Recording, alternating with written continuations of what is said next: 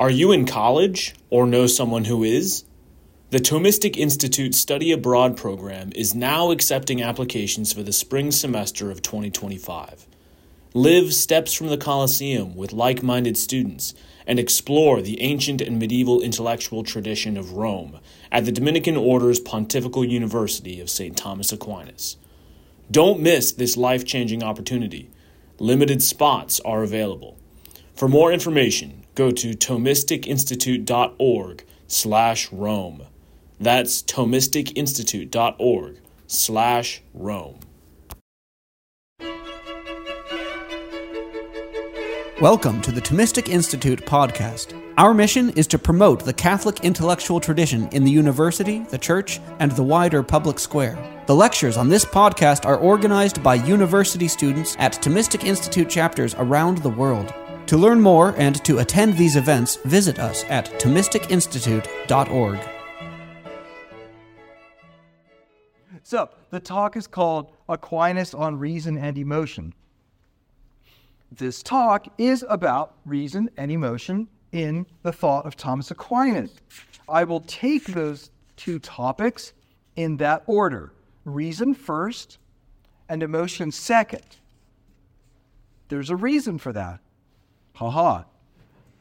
Emotions are based on reason. Along the way and at the end, I'll say a few things about how the two are related. So humans are capable, first I'm going to talk about reason. Humans are capable of acting and operating, functioning in a variety of ways. Some of them are shared with all other living things. Some of them are shared only with some living things, and some of them are uniquely human as far as we know. Reason is our highest power, but it's important to see it in the context of our other powers. So, to begin with, human beings have what Aristotle calls vegetative power. The vegetative powers are shared by all living things, even plants. And they include nutrition, bodily maintenance, and reproduction. Living things take in nourishment from the environment. They keep themselves steady despite changes in their activities and surrounding.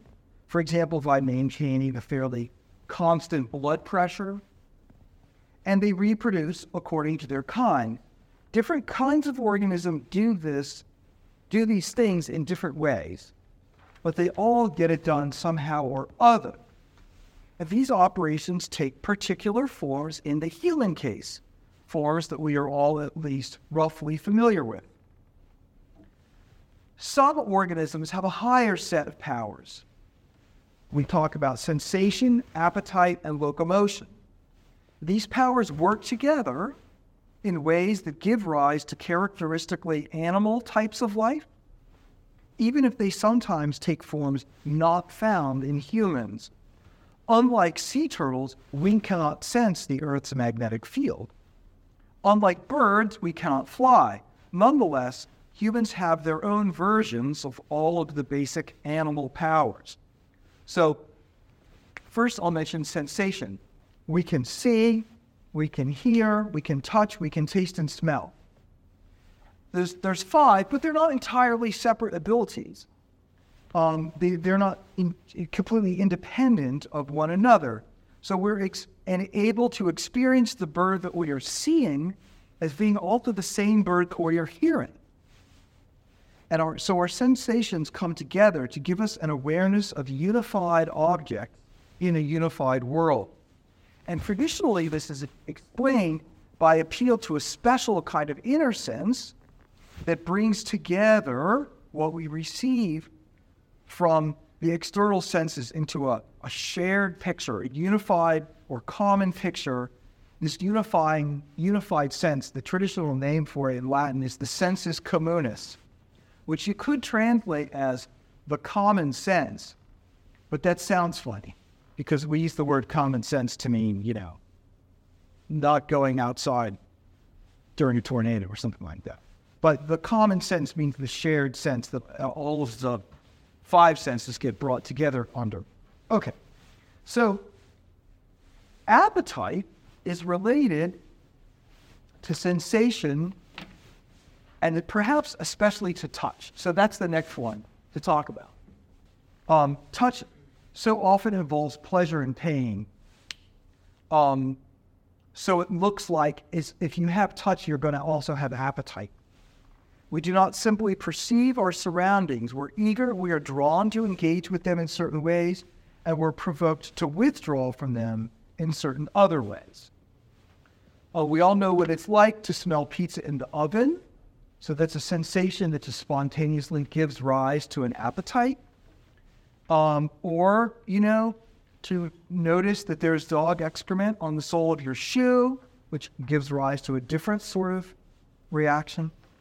Or to feel pleasure at the sight of a friend, or dismay at the sight of someone we have recently offended. Appetite is an extremely important element of human life. To talk about appetite is to talk about the passions. But I don't want to say more about that now because that's what I'm getting to in the second part of the talk, the passions. Next comes locomotion. Locomotion is the ability to move from one location to another. And that is also an important part of human life. Most children quickly learn to walk and then to run. If we were always anchored in the same place in the way that trees or barnacles are, our lives would be diminished in very important ways. Okay, so all of these things are human powers, but they are powers that in one form or another are shared with non-human organisms. But there is one power that sets humans apart from any other organism that we know of, namely reason. Humans are, according to the philosophical cliche, rational animals, and reason is the key to human nature. The main role of the power of reason, obviously, is to allow us to think, and it's traditional to sort acts of thinking into 3 basic sorts: conceiving, judging, and reasoning. Conceiving means grasping the nature of something. It's sometimes called the first act of the mind. So we go beyond mere perception of individual things, like a bird, to understand, for example, what it means to be a bird, or what it means to be warm-blooded. Judging is the second act of the mind, and in judging, we take concepts that we have already acquired and relate them to each other. We can join them, affirming that they belong together in a certain way. For example, we can assert that all 2-legged animals are warm-blooded.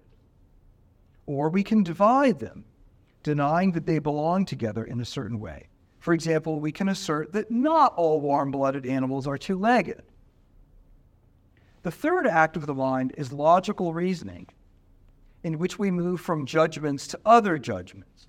This can allow us to gain new knowledge, or it can simply allow us to grasp relationships among things we already know. Here is a simple example. Birds are warm-blooded, ducks are birds, therefore ducks are warm-blooded. If we hadn't already known whether ducks were warm-blooded, this piece of reasoning would assure us that they are. If we had already known it, we might still find it valuable to see that their warm-bloodedness is a result of their being birds, and not, for example, a result of their having wings. Rational thought can be deployed both theoretically and practically. A practical use of reason involves figuring out what to do. We reason practically, for example, when we deliberate about which road to take or about whether to drive a car or take the train instead. A theoretical use of reason does not involve pragmatic, practical intent. We think simply because we want to understand or know. Instead of attempting to change the way things are, we are simply receptive, allowing ourselves to become aware of how the world is. Some people seem to believe that they never engage in theoretical reasoning, that they are always practical in their thinking, but I'm skeptical of this. If you tell someone that all 2-legged animals are warm-blooded, there's pretty good chance they'll say, really? And they'll wonder, at least for a second, whether this is really true. Think of how people rubberneck when there's a car accident. They're just looking. They're not paramedics. They just want to know. Window shopping is another example. So these are cases where we don't need to know what's going on, but we want to know. We often use our power to think in an intentional way to facilitate the workings of our other powers. For example, we can change our diets so as to lower our blood pressure, or we can climb up on a rock so as to be able to see over a bush that's in the way.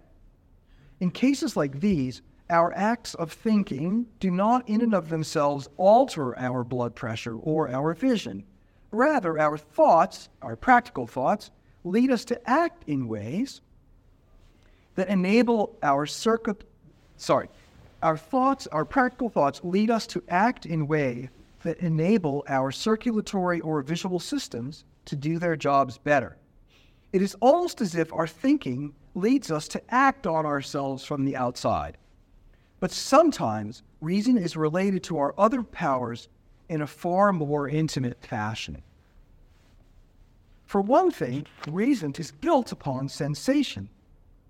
As the old saying goes, whatever is in the intellect was first in the senses. To grasp concepts and to judge and reason with them goes beyond mere sensation, but it begins there. If we rational animals had no sensation of any sort, we could not think at all. Our rationality grows out of our animal sensibility. The influence is mutual, however. It can be hard to notice at first, but reason affects and informs our sense perception. Knowing a language, for example, makes the very vocalizations that we hear sound different. If someone's speaking a language that you don't know, it sounds like a bunch of sound. But when you know the language, then all of a sudden it sounds different and you perceive words, and in fact, you grasp concepts. And it actually takes an effort to hear words as mere sounds. And not everyone is equally good at doing this. Similarly, it takes effort to see written words as mere shapes, or even as mere collections of letters. If you copy out an ordinary word many times in a row, it may all of a sudden lose its familiarity, and therewith it may, so to speak, lose its status for you as a word. You might have to check whether you're spelling it correctly. So that reveals that up until that time, you were only seeing it as linguistically and rationally meaningful. For still another example, one persuasive explanation of why some people are better at drawing than other people is that the ones who are better at it are able to see objects merely as collections of lines and surfaces. People who are bad at drawing know that books are rectangular and try to draw them that way, while artists see that when the book is oriented from a certain angle, some of the angles appear as greater than 90 degrees and some as lesser than 90 degrees. I know a painter who says, I have a bachelor's degree in looking at things. So that's like what art school teaches you how to do. It's not only sensation that is influenced by reason, but appetite as well. Suppose you are enjoying some cookies. And then suppose I mention, ever so casually, that they were made not with ordinary lard, but with rendered fat from rats. You might be reluctant to ask for more, or even to finish the one that you were working on. And not merely because you might judge that there was some health risk involved. You would perhaps find that the cookies no longer tasted as good, and that your hunger for them had significantly decreased. This is a case of reason or thought informing desire. It's not merely that reason leads you to resist your desire, but that reasoning has led your desire, your very desire itself, to become different. Your desire has been modified. Similar things can happen with desires that are less immediately sensory. You may find it frustrating to wash dishes. But if you remind yourself that this is a way of serving others, it may become less burdensome, perhaps even pleasant. Your desires will have changed because of the way you think about things. But now, for a second time, let me cut myself off and stop talking about appetite, pushing that to the next main section. I have mentioned the distinction between theoretical and practical uses of reason. Both are important. But now I want to bring out one way, in which the theoretical has priority over the practical. Regardless of whether the practical has priority over the theoretical in some other way, the theoretical has priority in this way. Unless we have apprehensions of the world, unless we have sensations or concepts or judgments, unless we just take in the way the world is, we can't have any other specifically human operation. To bring out what I mean, let me shift focus slightly and talk about a distinction that grows out of the work of the philosopher Elizabeth Anscombe. The distinction between mental operations with the mind to world direction of fit and mental operations with the world to mind direction of fit. Seeing or believing have mind to world direction of fit. What's supposed to happen is that our vision, our seeing, or our beliefs fit the world, fit the way the world actually is. We see elephants that are really there rather than merely hallucinating. Our beliefs are true rather than false. But other mental operations have world to mind direction of fit. Desiring or wishing or hoping, for example, are not aimed at fitting with the world. On the contrary, they are, if anything, aimed at changing the world so that it fits with what is in our minds. If I believe that my kitchen floor is dry, but it isn't, I change my belief. If I want my kitchen floor to be dry, but it isn't, I change the floor. What I mean by the priority of the theoretical over the practical, then, is this: all mental states or operations with mind to world direction of fit are built on mental states or operations with mind to world direction of fit.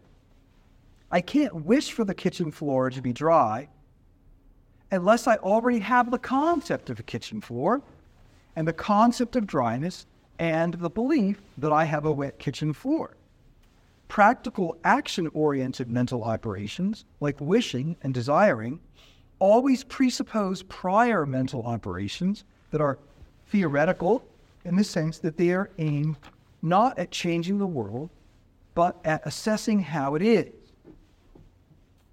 Earlier, I was using theoretical to highlight a certain use of reason, and that usage still stands. But here I want to relax the concept a little bit to include sensation. Seeing is not believing, not literally, but seeing is like believing, in the sense that both have mind to world direction of fit. And such theoretical operations whose nature consists in an attempt to grasp or assess or see what the world is like, those operations, I'm saying, are more basic and fundamental and primordial than anything else in our mental life. I say in our mental life and not simply in our life, because some aspects of human life can go along without any thought or perception. Our hearts, for example, beat without any intervention of thought. But such operations that happened at the vegetative level, down here, those operations are not specifically human.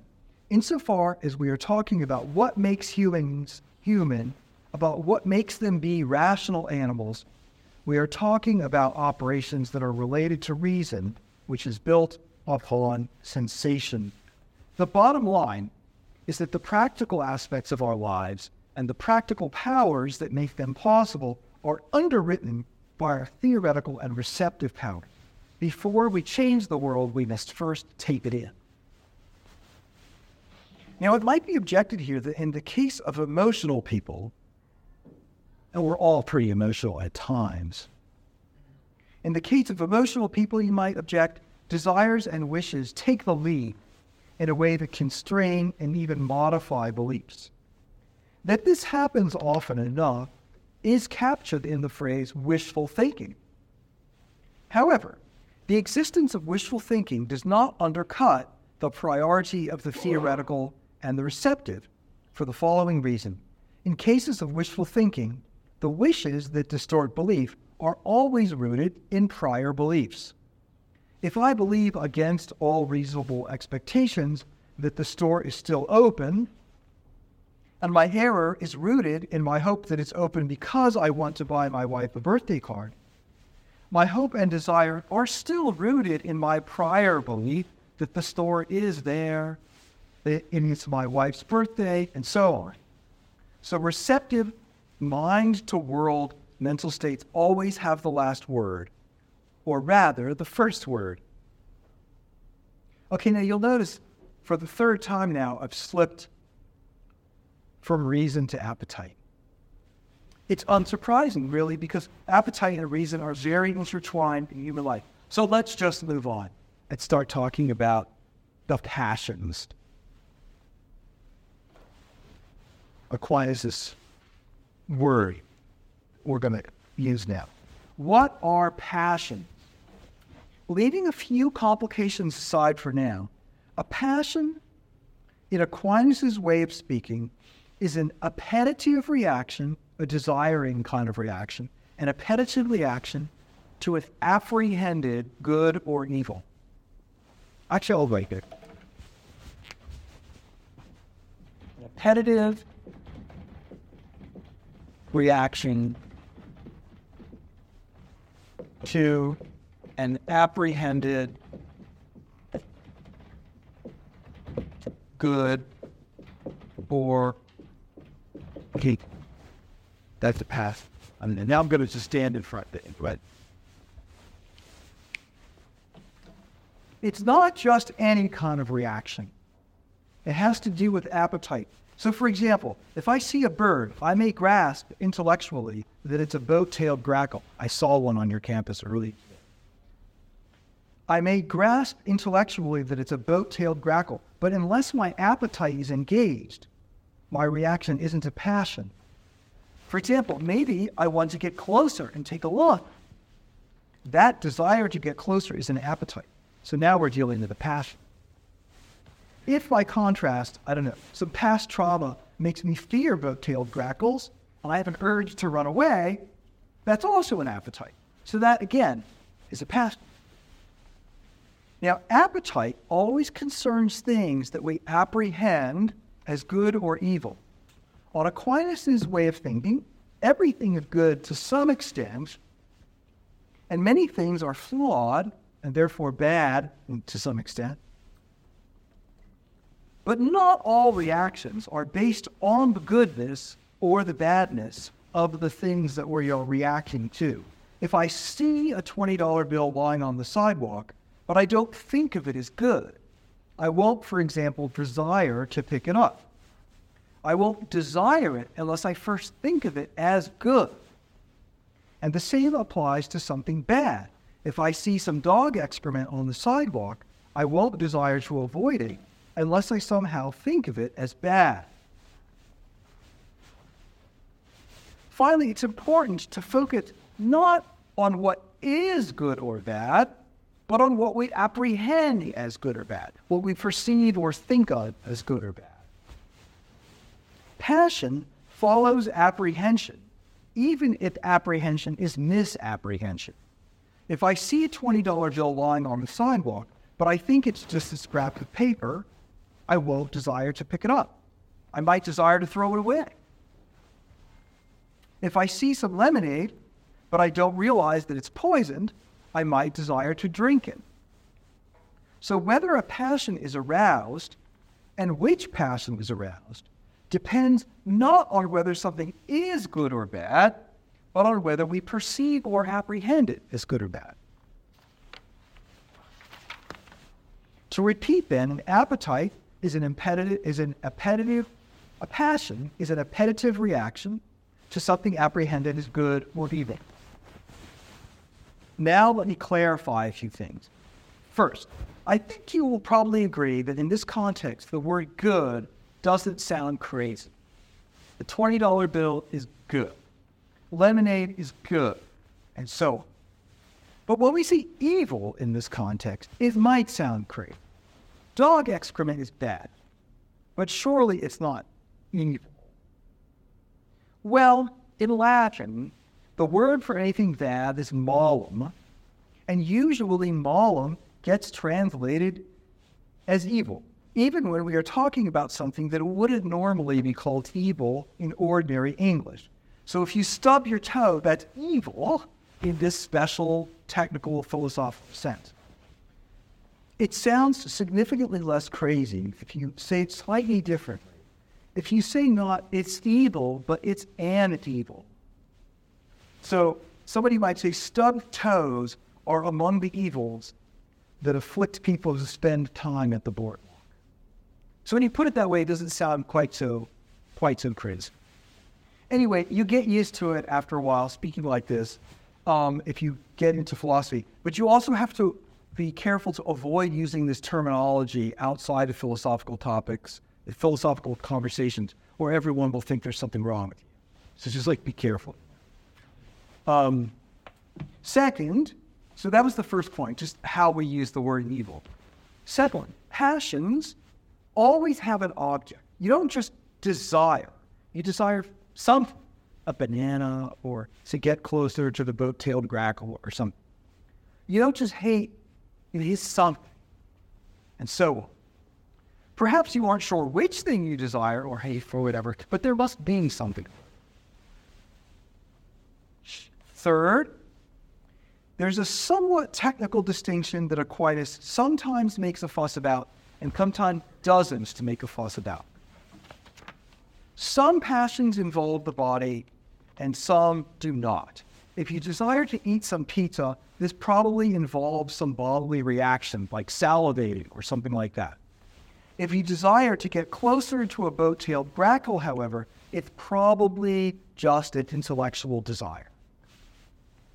At times, Aquinas uses the word passion only for the first kind of passion, the kind that gets implemented in the body. When he's using the word passion in that restricted way, he'll call the other passions something else, like affection. We can call anything we want. We can call the first type passions, and the second type intellectual passions, or whatever. And also, it's important to remember that the line between them isn't hard and fast. If you've never seen a boat-tailed grackle before, your heart might start pounding. So sometimes intellectual appetites spill over into the body. We are rational animals, and sometimes activities that happen on the rational side have an overflow down into our animal part. Now, I said that sometimes Aquinas make the fuss about this distinction, and sometimes she doesn't. In this talk, I'm not going to make a fuss about it. To understand your own life and the lives of other people, it's very helpful to be aware of which passions are at play, but in many contexts, it just doesn't matter whether the passions are bodily passions or not. Think of two guys who neglect their families, one because he's controlled by a love of mathematics, the other because he's controlled by a love of football. It's likely enough that the football guy's passions, like excitement and anger, are more bodily than those of the math guy.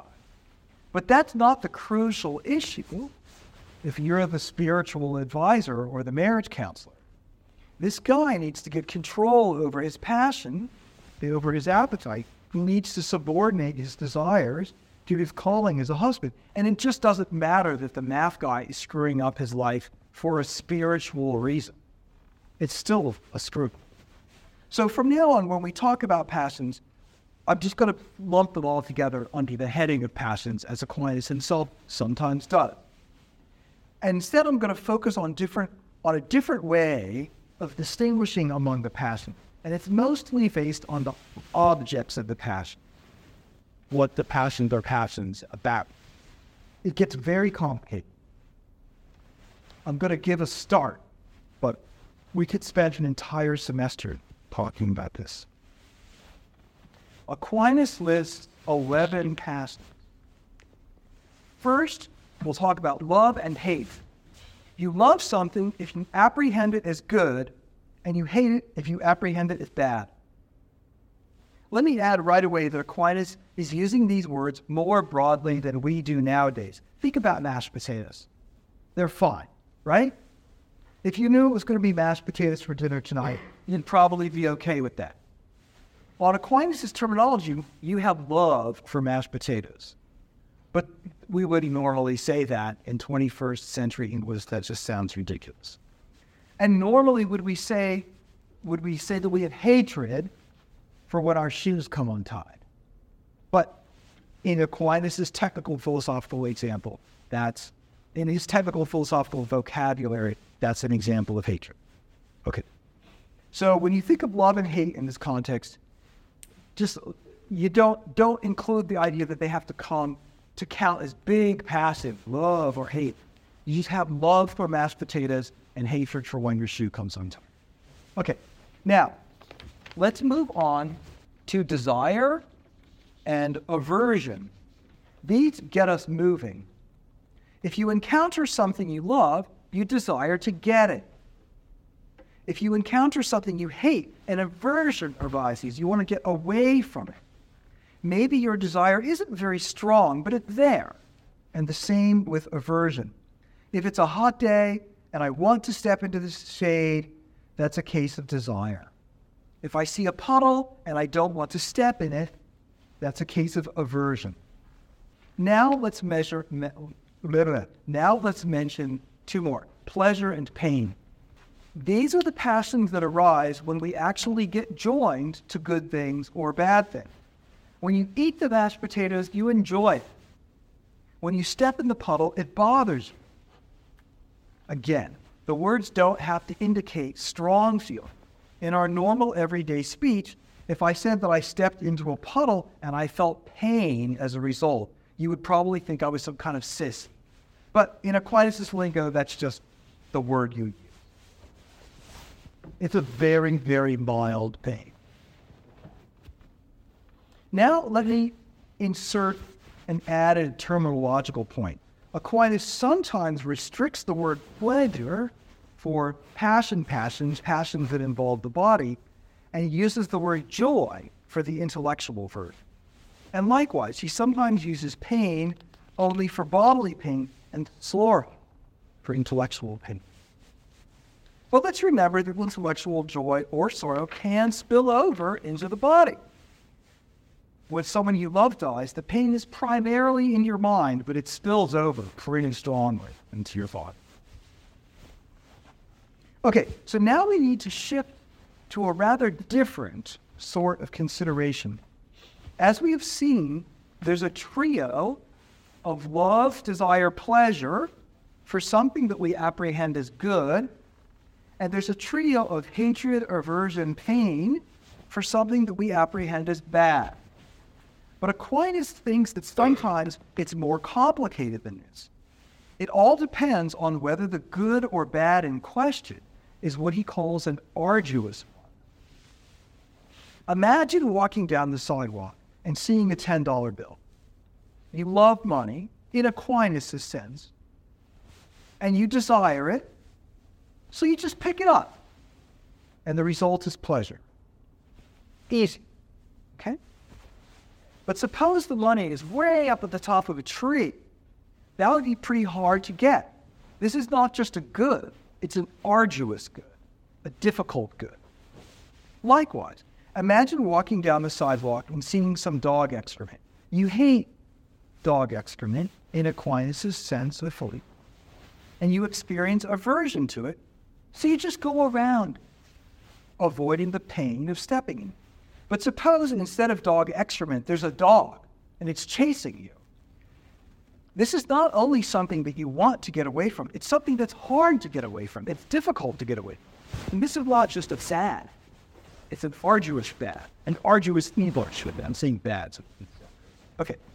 So Aquinas thinks that the passions that we experience in the face of arduous goods and arduous bad are more complicated. We do desire arduous, but we also experience either hope or despair with regard to them. So we love the arduous good, and we desire it, but we also have hope or despair. We desire arduous goods, but we also experience hope or despair with regard to them. If we think we can get them, we feel not only desire, but also hope. And if we think we can't get them, we feel despair. As for arduous bads, arduous evils, we experience either fear or daring. Sometimes people translate daring audacity, just kind of more dashing. If we think, okay, so these are the arduous bads, right? We have an aversion to them, but on top of that, we have either fear or daring. If we think that we cannot get away from them, we feel fear. If we think we can attack them and make them go away, we feel daring. Hope and daring make a hope. Now notice this distinction crossing the line here. Hope and daring make us go towards the object of our passion, towards the good thing to get it, or towards the bad thing to get it before it gets us.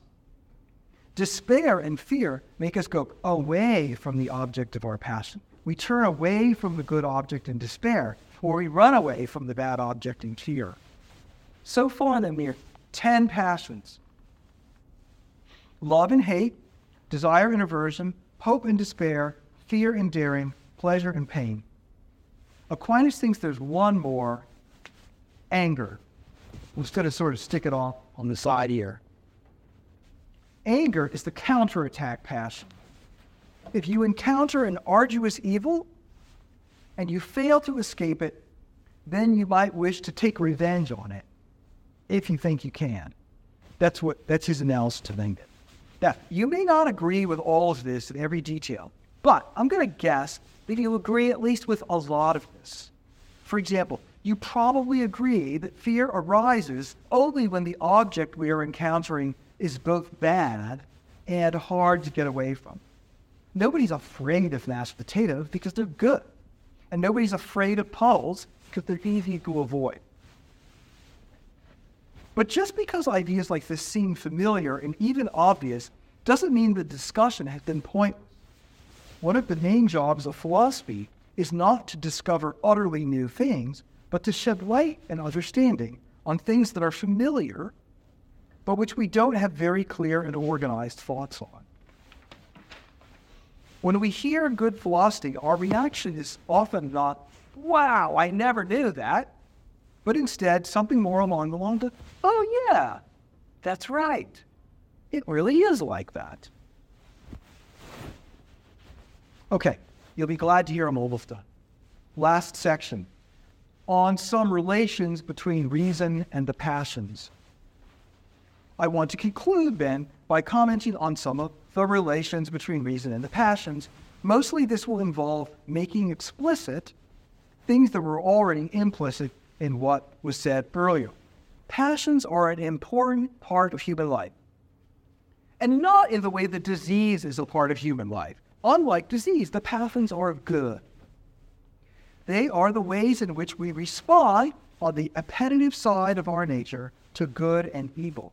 To lack passions would mean ultimately that the difference between good and evil was something that we took no stand on, something that made no difference to our actions. Actually, it would mean something even more than that. Actions, by their very nature, are aimed at goods, or at least at apparent goods, things that we apprehend as good. Having no passion would mean that we literally could not act.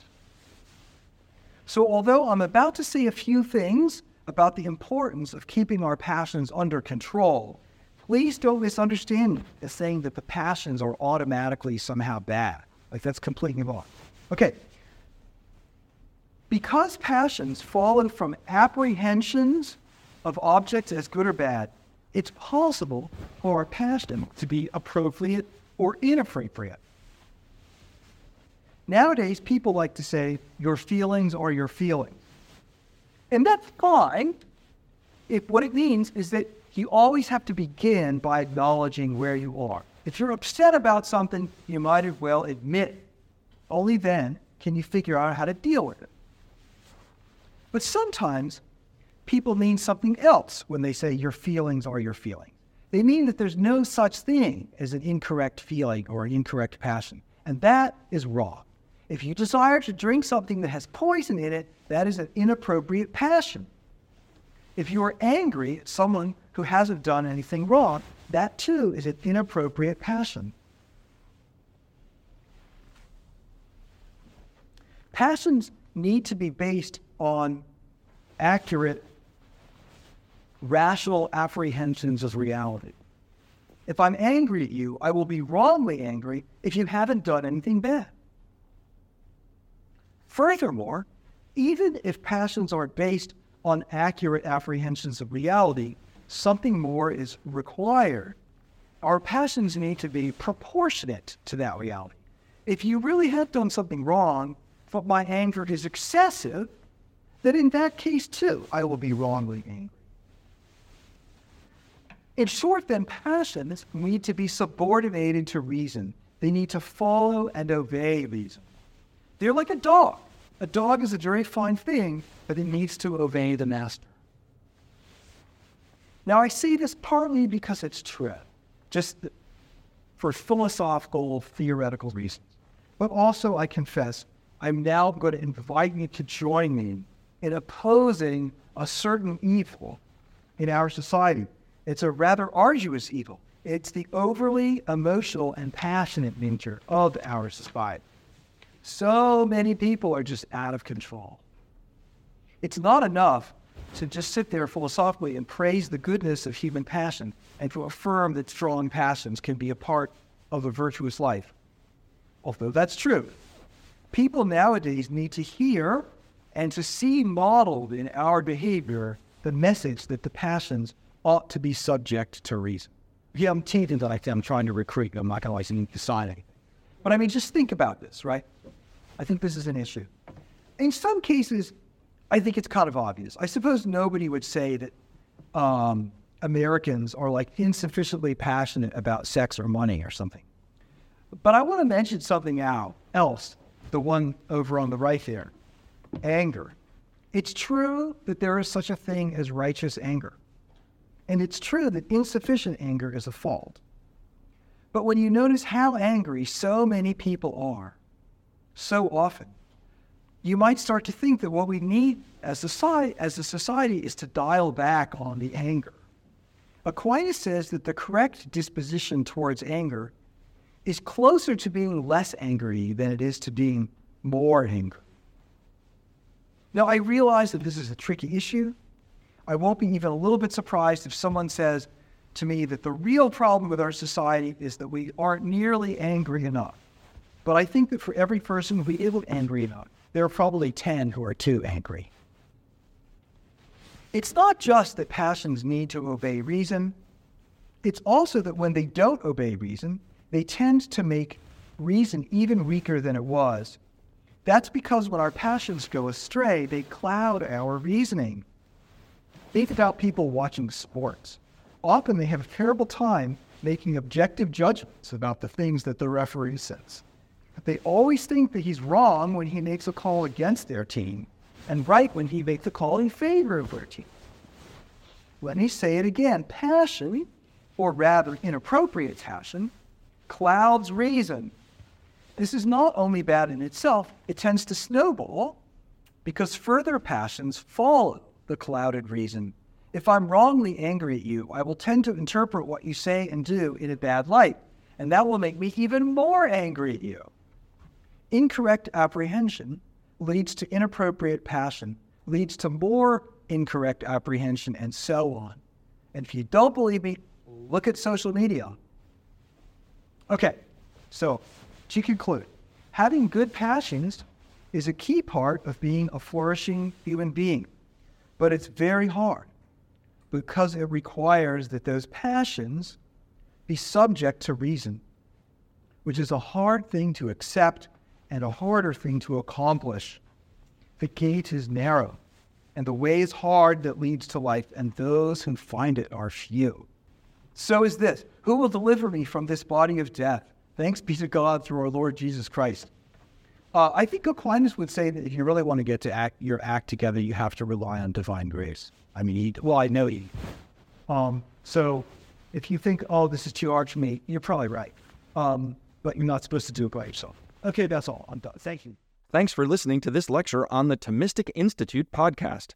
The generosity of people like you makes this podcast possible. If you enjoy these talks, please consider showing your support at www.thomisticinstitute.org/donate. Your donation of even $1 helps us reach more college students and many others with the powerful truths of the faith, and it ensures that we can keep publishing top-notch lectures on this podcast. Thanks a lot.